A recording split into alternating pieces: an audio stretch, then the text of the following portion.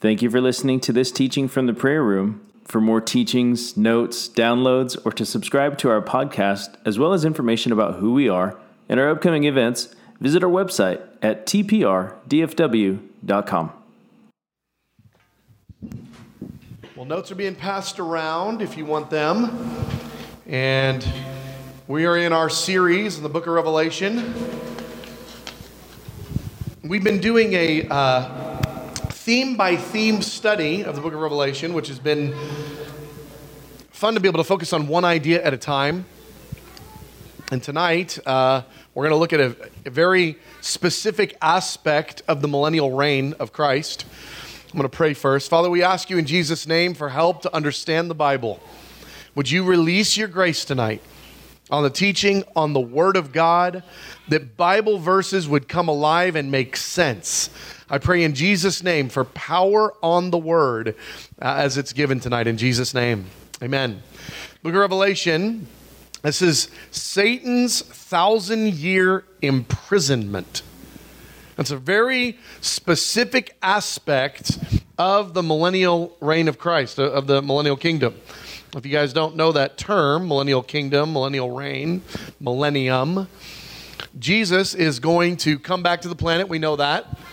But what you might not have known if you haven't been kind of staring at end times is that he's going to jumpstart forever with a literal 1,000-year starting point that's called the millennium. Millennium just means 1,000. So if you ever hear that term, it's referring to the first 1,000 years of Jesus coming back. What does he do? What does that look like? How does that flow? Now, when he comes back, it's not like after 1,000 years he leaves. After 1,000 years, it actually gets way better. But for that 1,000 years, it's totally epic. And so we have only awesome things in our future, including Satan being locked up during that 1,000-year period of time.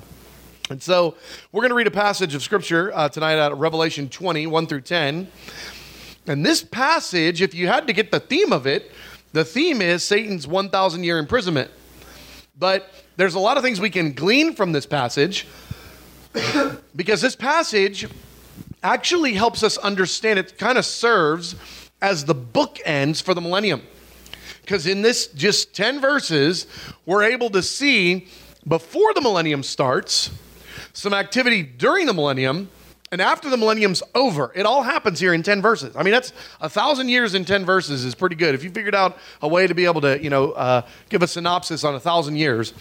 And so, again, the focal point here, this is not the only passage about the millennium. The focal point here is that Satan's going to be locked up for 1,000 years. And so we're going to look at these details. So, Revelation 20, 1 through 10. I saw an angel coming down out of heaven, having the key to the abyss, and holding in his hand a great chain.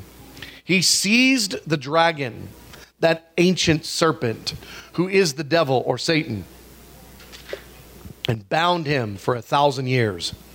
He threw him into the abyss, and he locked and sealed it over him to keep him from deceiving the nations anymore, until the 1,000 years were ended. After that, he must be set free for a short time. When the 1,000 years are over, Satan will be released from his prison and will go out to deceive the nations in the four corners of the earth, Gog and Magog, and to gather them for battle. In number, they are like the sand on the seashore. They marched across the breadth of the earth and surrounded the camp of God's people, the city he loves. But fire came down. But fire came down from heaven and devoured them. And the devil, who deceived them, was thrown into the lake of burning sulfur, where the beast and the false prophet had been thrown. They will be tormented day and night forever and ever. Now, I'm just going to give you a couple of key pieces here, and then we'll break it down further. But just a couple of key pieces. This talks about a period of time where Satan is locked up in prison. That is not going on right now. Satan is not locked up in prison. Right now he is called the deceiver. He's called the god of this age. He's called the accuser. He is not locked up in prison.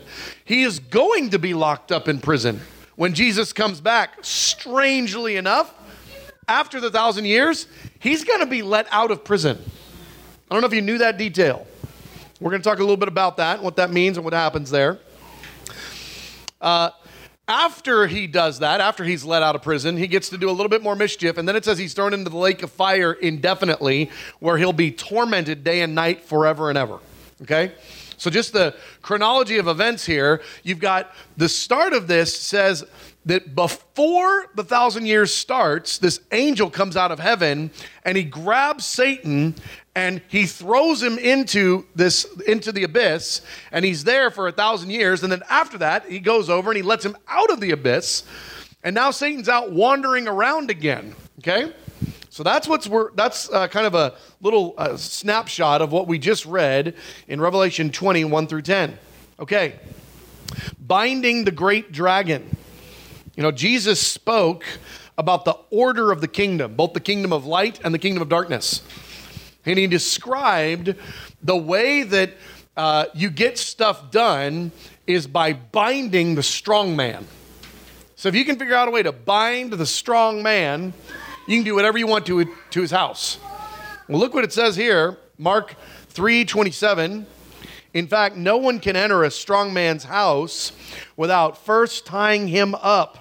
Then he can plunder the strong man's house. This is actually a passage where Jesus is talking about Satan and the ways of the kingdom of darkness. He says if the kingdom of darkness, and Satan specifically, is this strong man, and you could say the house at this point is planet Earth. And Satan is out doing things, and he's causing problems.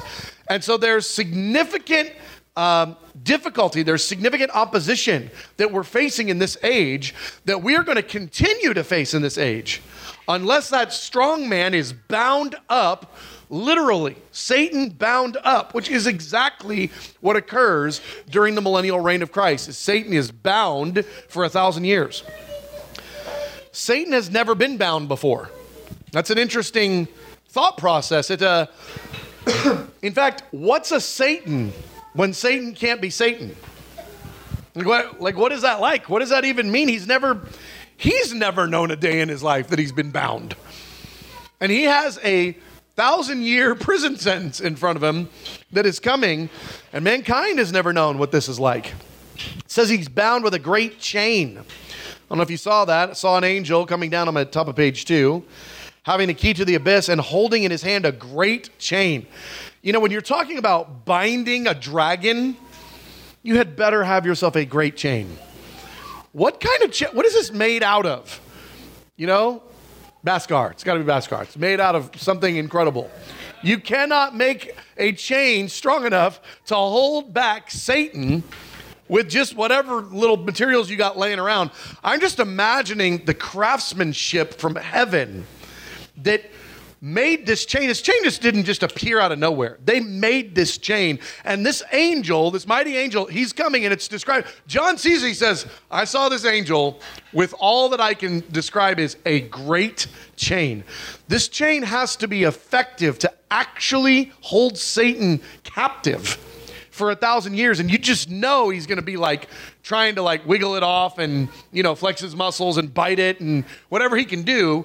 And it's not going to work. This chain has been forged in such a way that it's actually going to effectively bind him for 1,000 years. How big is this thing? That's just really, really intense idea. Another thought that maybe you've given thought to before, but it stuck out to me. This angel is operating like a cop. He's operating like an officer of the kingdom of heaven. He's coming and he's seeing Satan, and he is coming as an officer, as an agent of heaven, an agent of the government of heaven, and with the authority that's been given him, and also with strength, he's able to bind Satan. I mean, I just don't imagine Satan losing and then being like, okay, go ahead and lock me up. Here's my hand. Like, what? Who is this angel?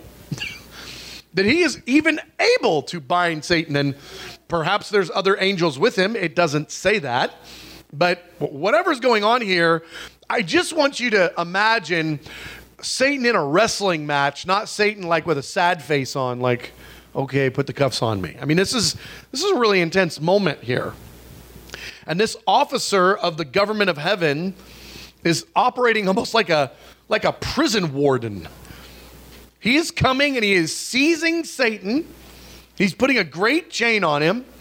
You can't hold a great chain and put a great chain on a Satan unless you yourself are pretty strong and you got something going on. So this angel is coming to deal with Satan in this way. And it says he's locked and sealed. Now, I like that term, locked and sealed. It describes, if you go back and read the passage, Revelation 21 through 10, it describes the abyss being locked and sealed. And the reason I bring that up is for a number of reasons. It means there's no visitors. It's going to be a very lonely experience here. There's not going to be any hope for escape. It's locked and sealed. It is a sealed fate. It's almost like he's thrown in a prison, and then the prison is like, I don't know, giant walls are built around it, and then everybody just kind of leaves. It's a lonely prison experience. And it's an interesting thought process, the gap between what did Satan's life look like last Tuesday by comparison to what does it look like this Tuesday. I don't know what day of the week it happens, but just go with me here on the 1 week difference. 1 week ago, he was in charge of the planet. He was the praise of the earth. 1 week ago. He is the most known guy on the planet. I mean, that's what it says in Revelation 13, doesn't it? The whole world was filled with wonder and followed the beast. People worshiped the dragon because he'd given authority to the beast. Everybody thought the beast was awesome, but everybody knew where the beast's power came from, and they worshiped the dragon. 1 week ago, the world is worshiping the dragon. He is the most important guy to the majority of the human race. It's 1 week later, and he's thrown in prison, and no one remembers him, nobody sees him. He's bound and sealed and chained. That's quite a distance that he has traveled in his experience in the course of a week. He's in prison for 1,000 years. One of the things I think is really important is that we increasingly take the Bible to mean what it says. 6 times in 7 verses, the time frame of 1,000 years, direct quote, 1,000 years is listed 6 times in 7 verses from what we just read. 6 times, 1,000 years. It's not a figurative number. It's not, 1,200 years. It's not a rounding. It's 1,000 years. It says it 6 times in 7 verses. Like, how could we possibly think it means anything else? And yet, for some reason, everything in us wants to try to make it mean something else, and I really have no idea why.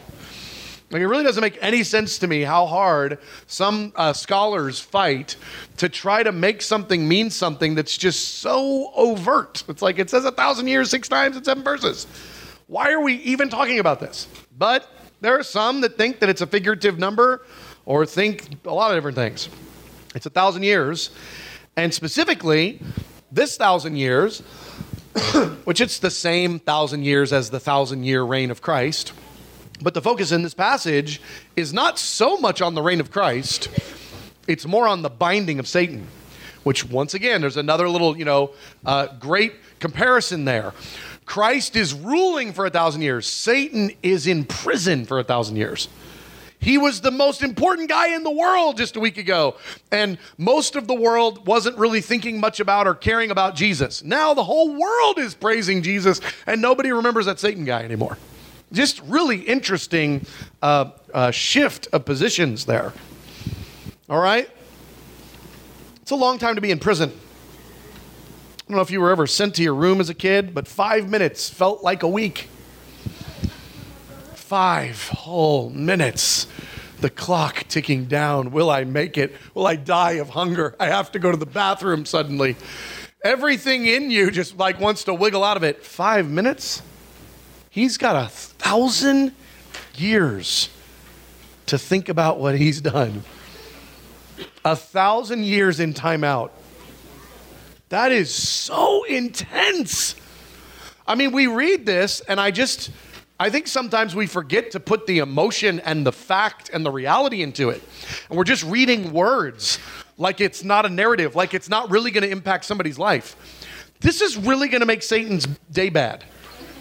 I mean, day one, when he's thrown into prison, he looks at the clock and he's like, I have only got 999 years, 364 days, and 23 hours left.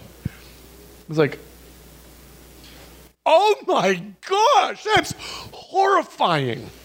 That is horrifying. 1,000 years in jail.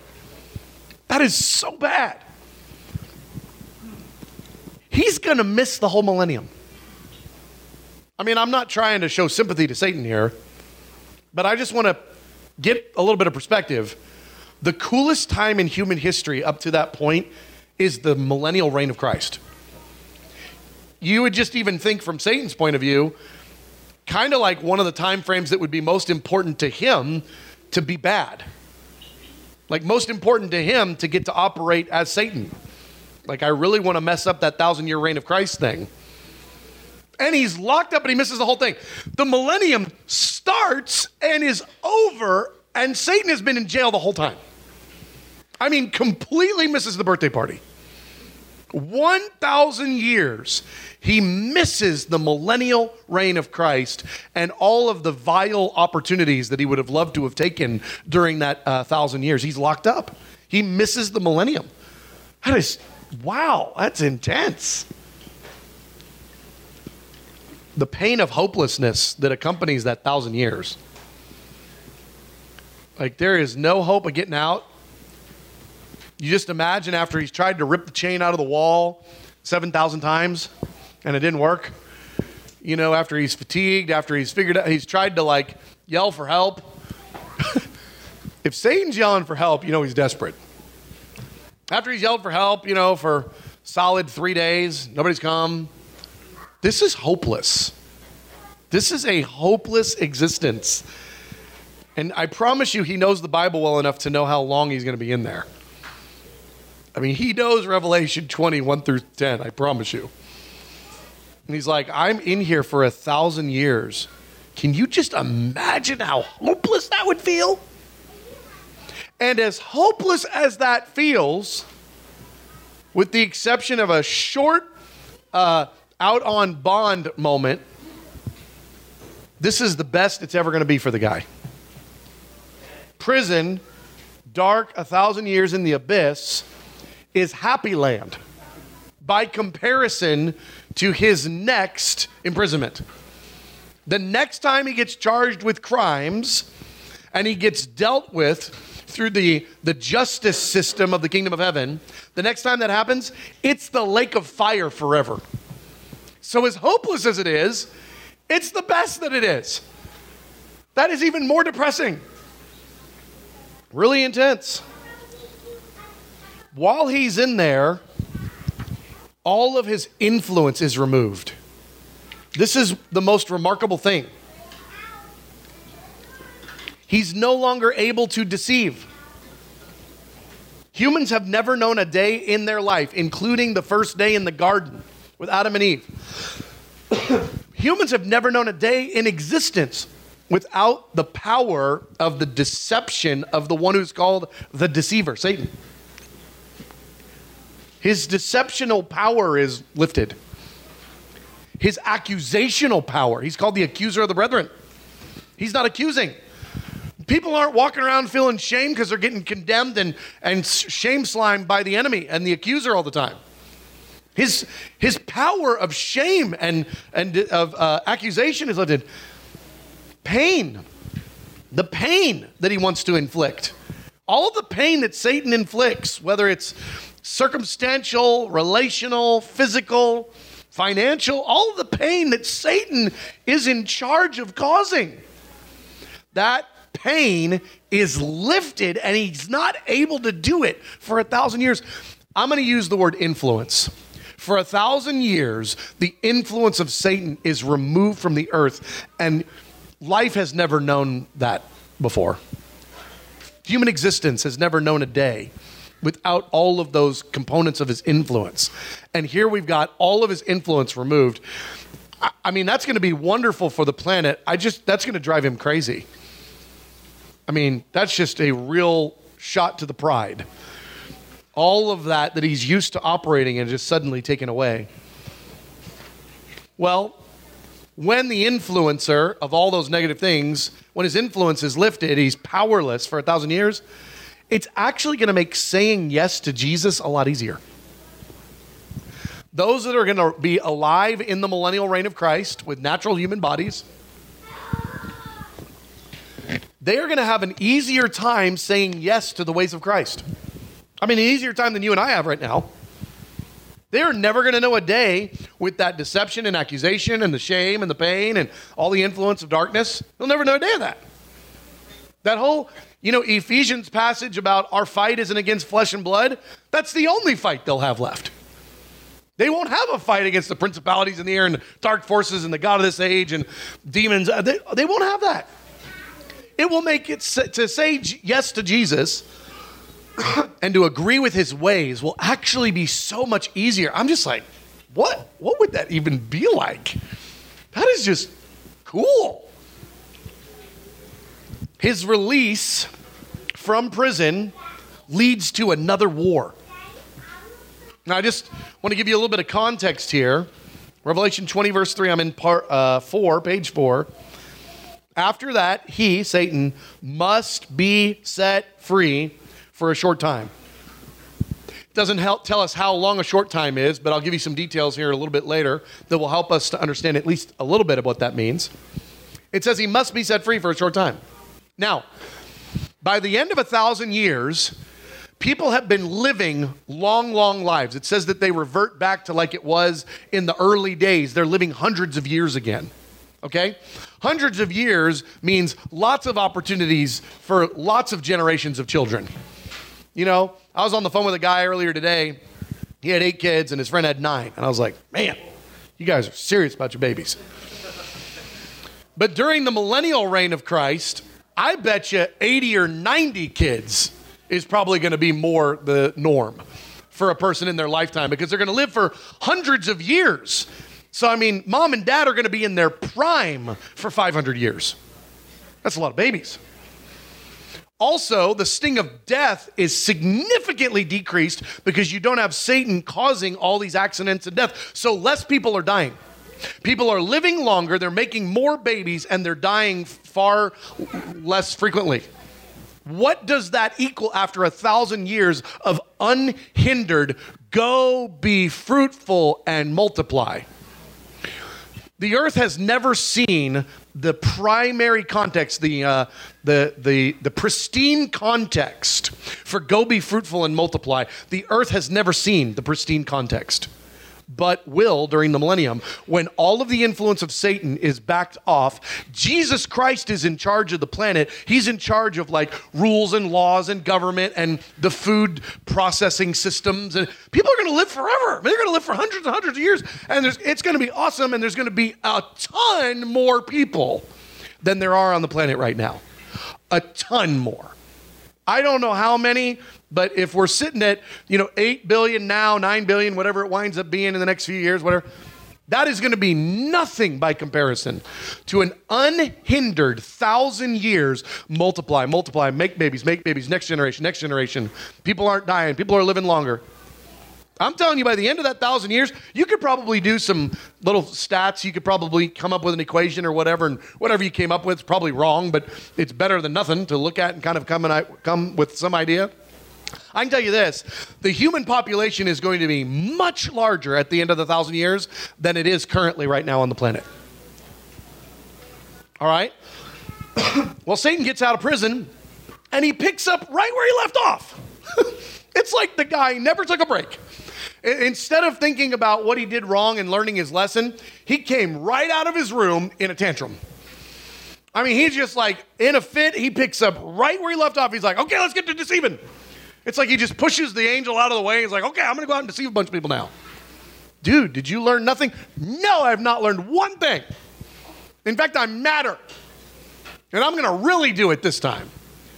It says, Satan will go out to deceive the nations in the four corners of the earth, Gog and Magog, to gather them for battle.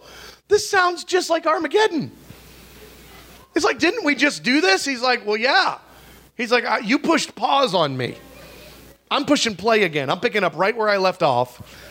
I am going to go gather people for battle.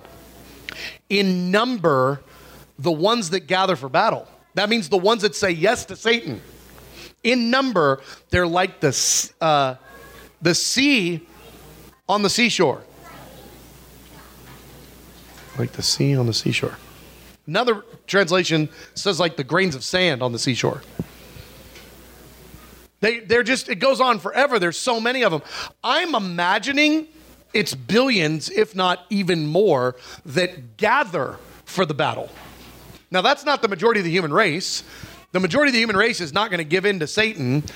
But if, let's say the population is 1 trillion. I'm just making up a number. I don't know the number. I have no idea.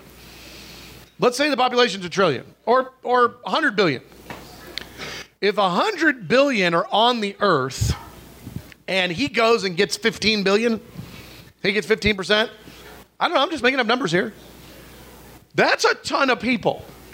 And he is going to gather a ton, so much so it says that they are like the grains of sand on the seashore. Try to count those. Try to come up with an equation to count the grains of sand. It's just absurd.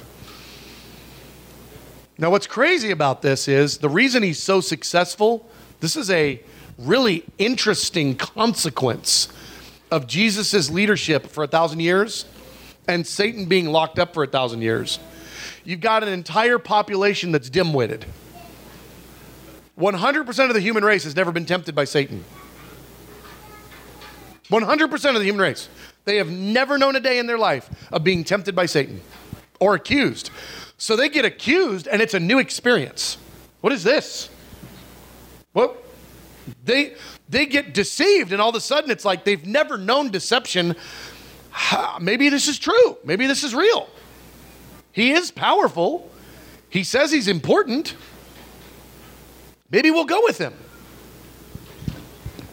Deception is a new experience. You're talking about the Garden of Eden 2.0 here.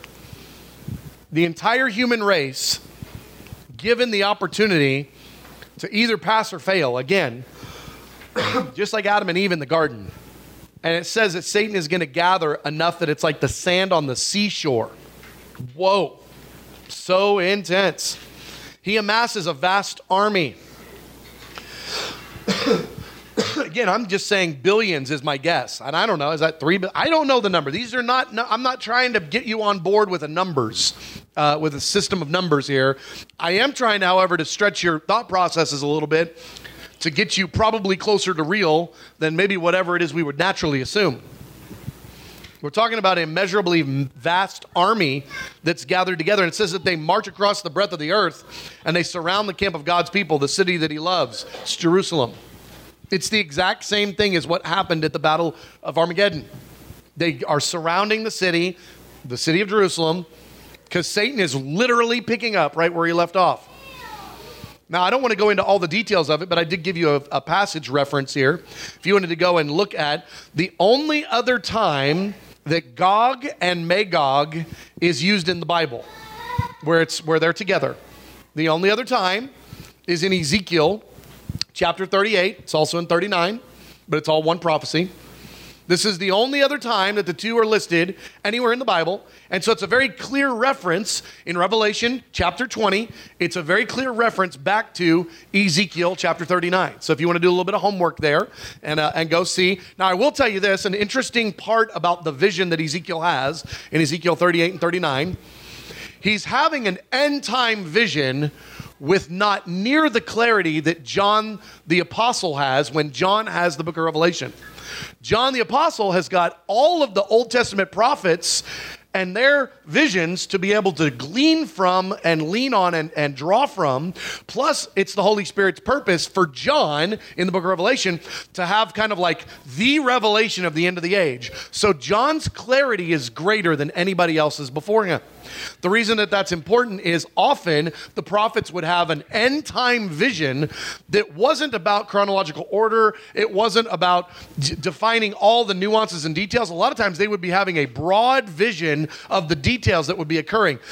the revelation that Ezekiel has here in Ezekiel 38 and 39, it actually spans the entire 1,000 years, because at the beginning, and it's not even in order, the beginning of his vision, he's having a vision of Gog and Magog, Revelation 20, where it's after the millennium and Satan is gathering.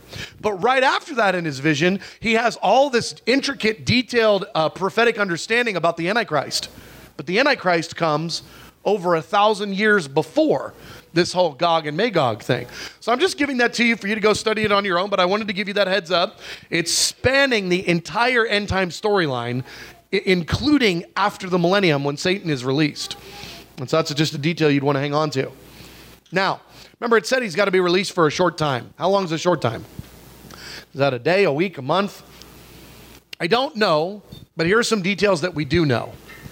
It's going to take some time to deceive billions of people. They're not all going to jump on board in 1 minute. It's going to take some time. I don't know how long. I don't know what his medians are, what terms he's going to use to social media platform he's going to get the word out in, after the millennium. But I do know it's going to take some time to deceive billions of people. Second, it's going to take time to equip billions of people.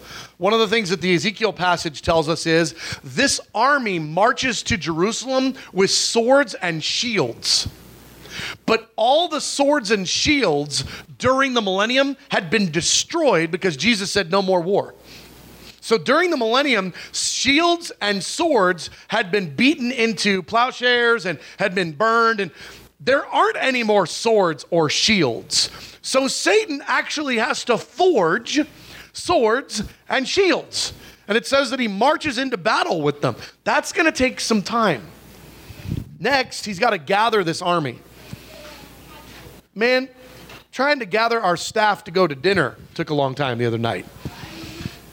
I can't even imagine trying to gather, a few billion people from across the planet to all gather for a fight in Jerusalem. Here's my point with all that. It's going to take some time. I'm just guessing months is the short end. I'm just guessing. I can't base that off of any more than what I've just told you and other ideas like it. But I'm just thinking months is the short end. Maybe it's a year or two. We don't know. It doesn't say. It just says a short time. But you better be thinking more than a day. A short time is definitely going to be longer than a day. All right? Let's keep going. Now, what's unthinkable is we're talking about the millennial kingdom where Jesus is ruling the planet from Jerusalem. But another detail, the city of heaven descends during the millennium to over Jerusalem. And you can see it. You can see it from a long ways off, probably 1,000 miles or more. You can see the New Jerusalem, the city of heaven, over Jerusalem, and it's clear that it's heaven, and it's clear that it's connected to Jerusalem, and that Jesus is in charge of both. It is crazy that is the backdrop for this army gathering. Hey, what are you guys doing today? Well, let's go kill Jesus in Jerusalem. You mean the city with the giant glory box diamond overhead? That's heaven where God's presence is, and it's like got fire and stuff. Yeah, we'll be fine. We'll take it out. And as they march and they get closer, they just keep getting closer to the glory of God, and they're convinced this is a good idea and it's going to work. This is unthinkable. It's like, it's not enough that you grew up in the millennium under Jesus' leadership, but you thought you could take out the glory box city? Whoa, this is like deception at another level. They're marching towards Jerusalem that has the New Jerusalem above it as a canopy. And that's where they're approaching. Well, don't worry. Fire came down from heaven and devoured them. In just a moment. Notice it says came down from heaven. This time it's not talking about like the sky. It's talking about the glory box.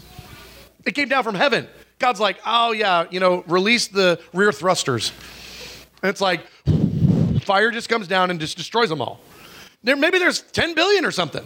10 billion people just got cooked in 1 minute because God pushed the button on heaven's firefall.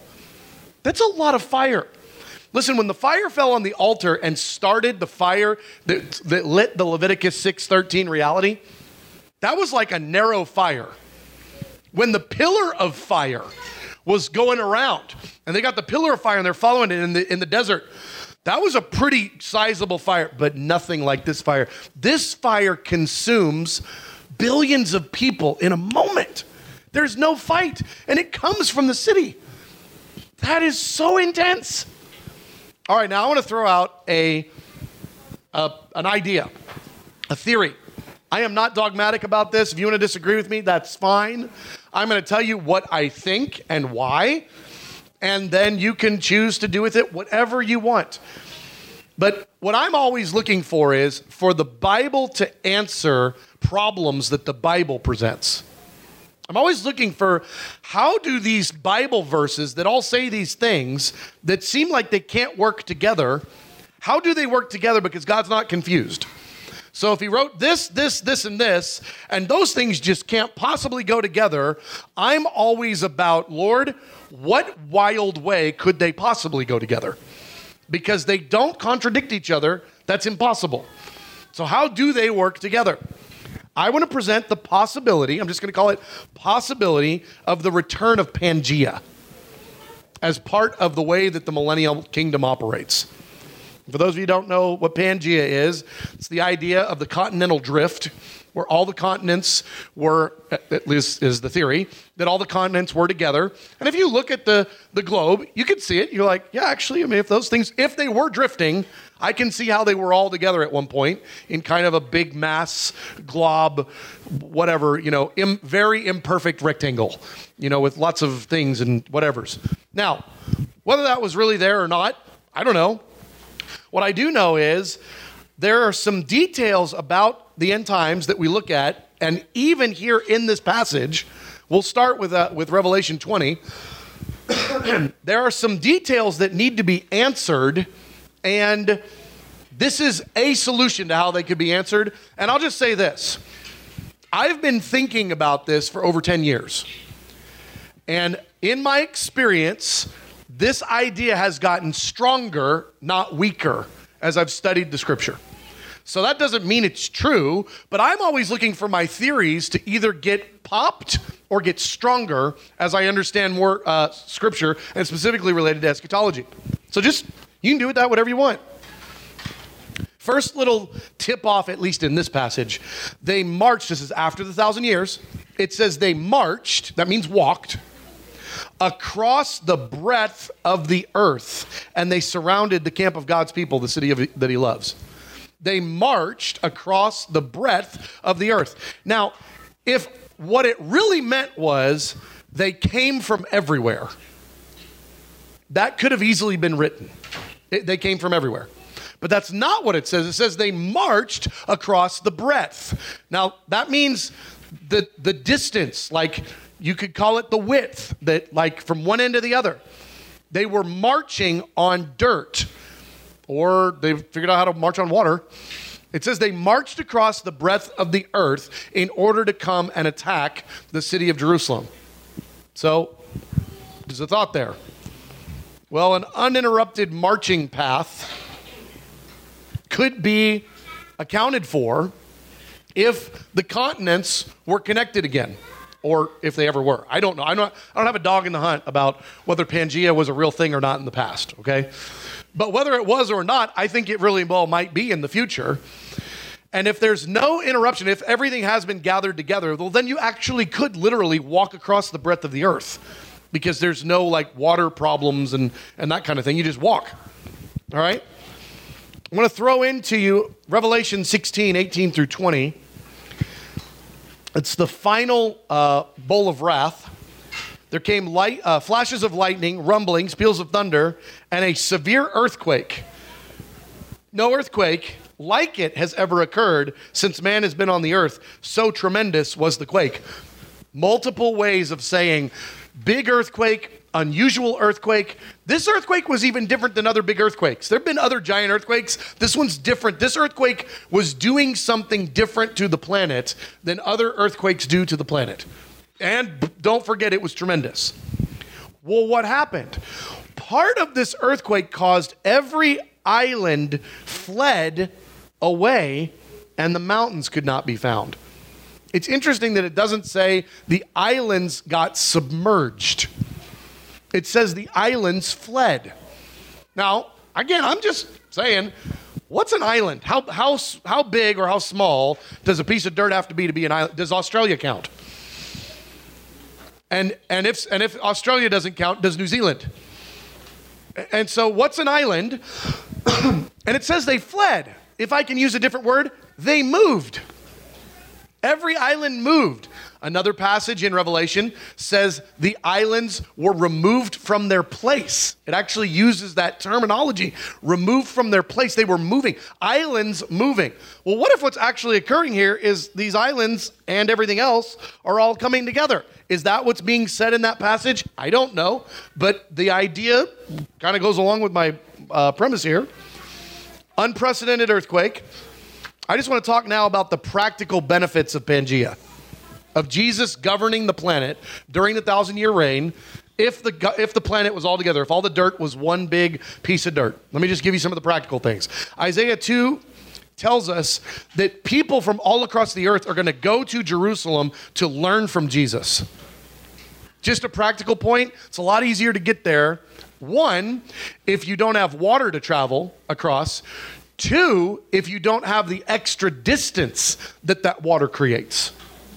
See, if you've got all the land masses together in this thought process, presumably you only have water on the other side of the planet.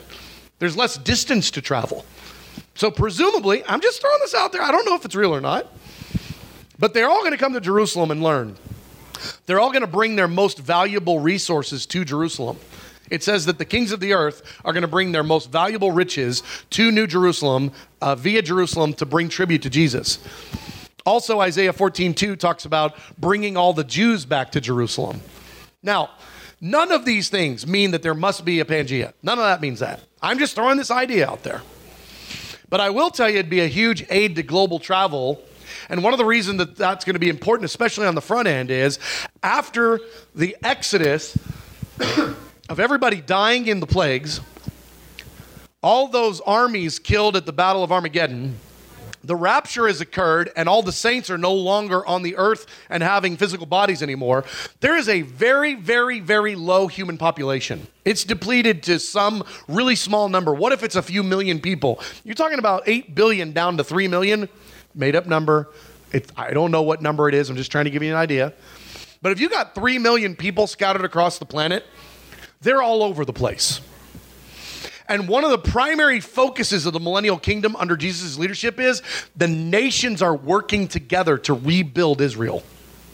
The nations are working together to go get Jews and bring them to Jerusalem. The nations are working together to create infrastructure. The nations are working together. It's a lot easier to get them to work together if their travel capacities, distance, connection, they're only on one continent, that kind of an idea. All of that just makes it a little bit easier. Again, none of that means that there's got to be a Pangea. I don't think there's a single verse that says it. I don't think so. But there's a lot of things that we have in our future that the Bible doesn't explicitly say that may still well be real. Well, let's just keep going. We'll wrap up here. Then it says, Revelation 20, verse 8, he goes out to deceive the nations in the four corners of the earth, Gog and Magog, to gather them for battle. In this passage, if it really were that Pangea was a reality again, you would have some semblance of four corners. That doesn't mean that it's real, but you've got a bunch of, these are just some ideas to chew on. Here's what I would encourage you to do. Don't believe this and don't dismiss this. Read your Bibles and see if the Bible actually helps you to either prove or disprove this idea, and if it strengthens it or weakens it. All right. And then also the coastlands. That's another one.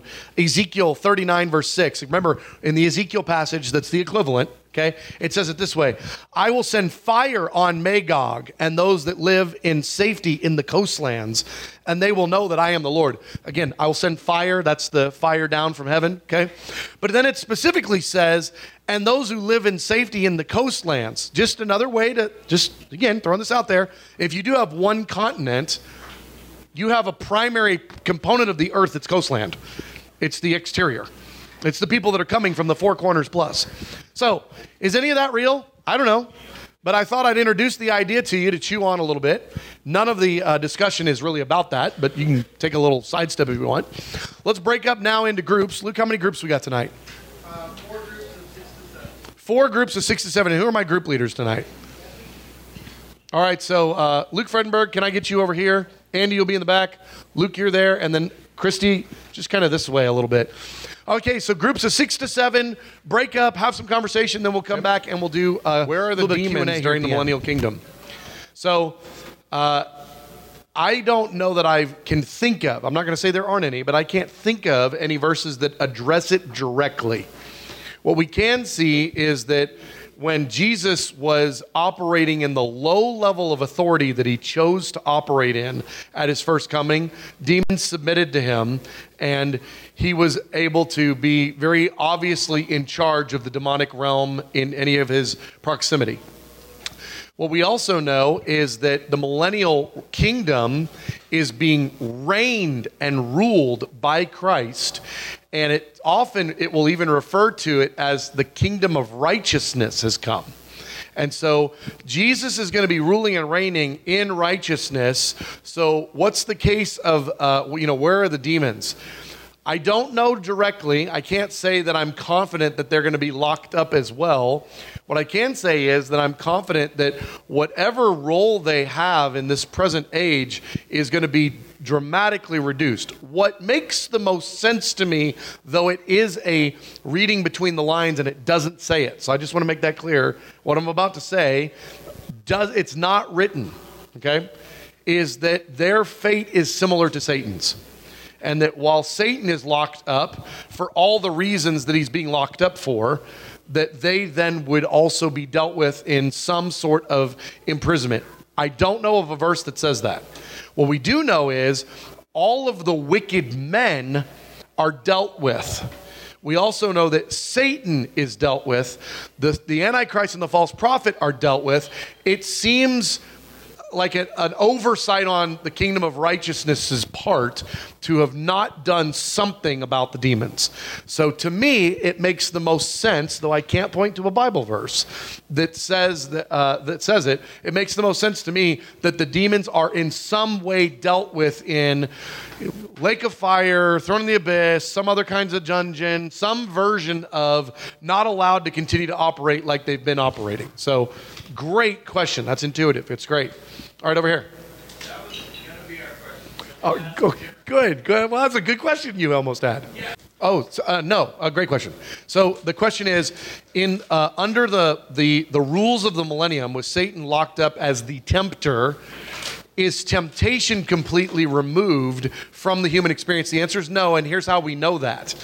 The justice system is at play during the millennium, and repeatedly, when I say repeatedly, I can think of 3 or 4 verses, and if I can think of 3 or 4, there's probably 10 or 12 or more that say some version of, and those who sin they will be met with speedy justice.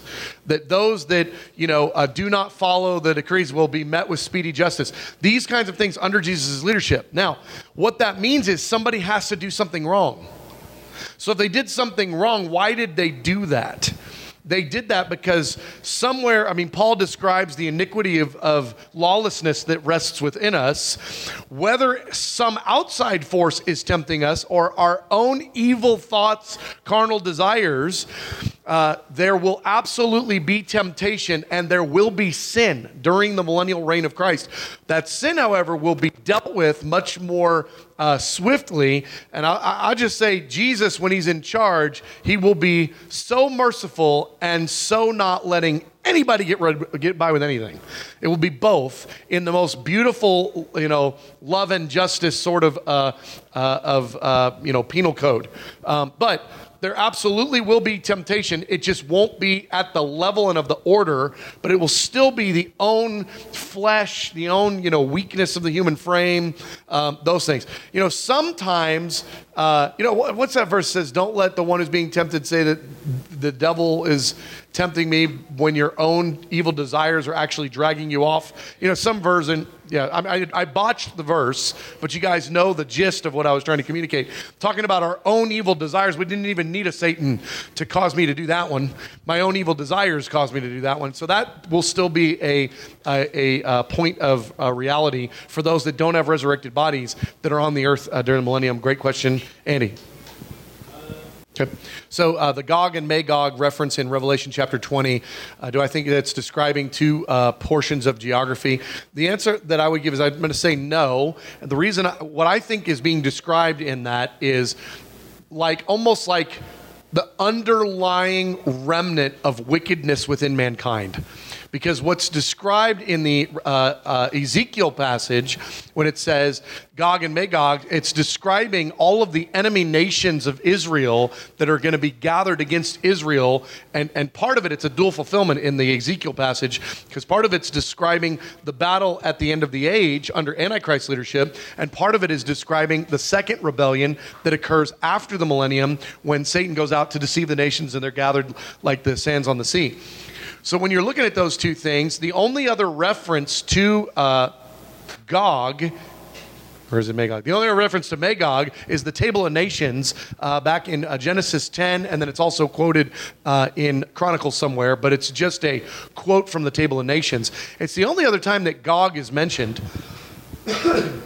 He's one of the sons, I think, of Japheth. But when you now touch on this Gog and Magog, and those two terms used together are only found two times, one in Ezekiel 38, and then one in Revelation 20.